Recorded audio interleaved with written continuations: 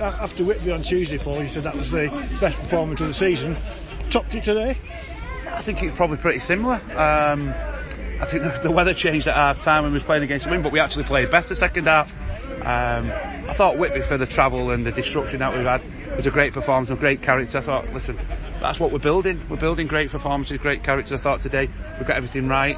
The shape, the discipline, Cass getting minutes on the pitch, Callan working his socks off up top. But for me, listen, I think we deserved everything we got out of the game. I thought, there's probably spells of 10, 15 minutes of each half that they sort of looked dangerous, but after that, I thought they dominated the game.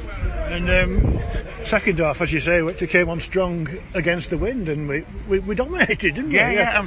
So we worked on stuff, and we sent stuff out to the lads to say how we could break them down. This is a very good team. They're a full-time team. My biggest plaudit for all them lads there is we've played Saturday as they have, and then they've had Tuesday and all week to prepare for this.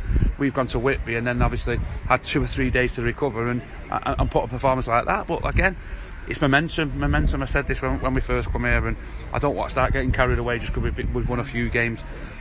This football club should be near the top of this league and pushing South Shields and pushing teams like that. We've got enough ability in there. I think we're bringing some steel in now, but let's not start counting our corner light, because we're still a long way to go. We still want to get pushed for them playoffs. We still want to push and stay up that league we can. Great crowd on today.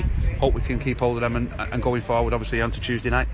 And you talked about the need for a blend of youth and experience. It's very noticeable that Courtney Mepham-Walter is a real organiser at the back, isn't he? And then you've got the energy all around him. You know. Yeah, listen, we've just, without putting too much out there, we just agreed to keep Courtney now to the end of the season. So that's a massive plus for us. I think you've seen him today. I think he's got better in each match. As you can see, he's never the fittest player in the world, but what an absolute warrior he was there at the back, and he has been on Tuesday, and I think he's added something in the dressing room, he's added something on the pitch, and long may that continue. I think all the back four today, even Echo coming to play as a right back, I thought he was outstanding. Yeah, I was going to ask you about Echo. Is that something he has in his locker, or is it just a one-off today? No, listen, for me, Quan's played quite a lot of games. We thought the way they're going to play today and the way they're going to push us, I thought Echo probably suited a little bit more what we wanted to do. He came on the other night, did really well.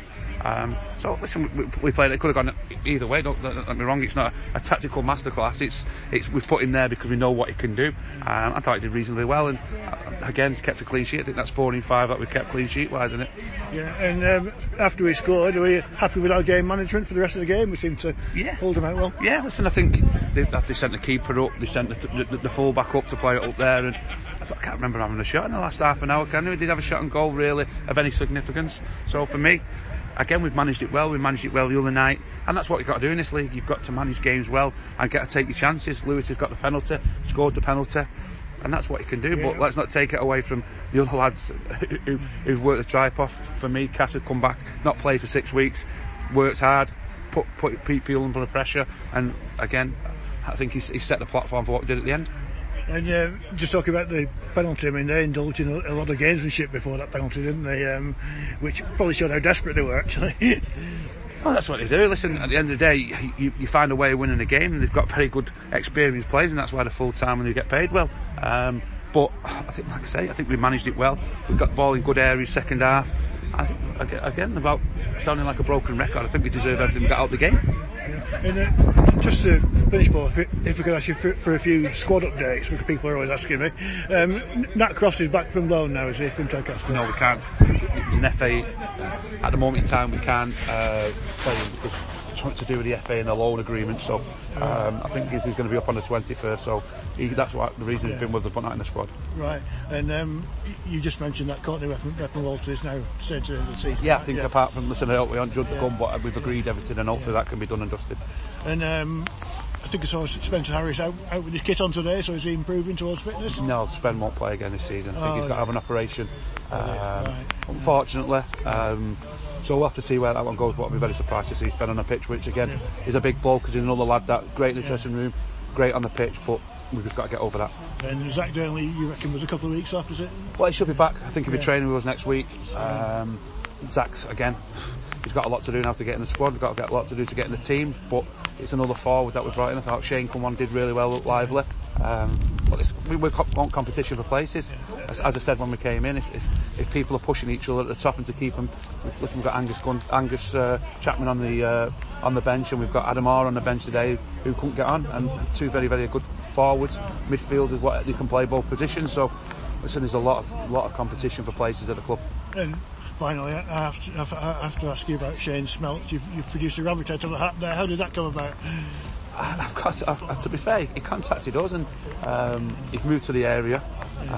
We didn't need any kick up the backside to get it over the line. As you can see, his goal scoring record, great. He still looks after himself, even though he's 41.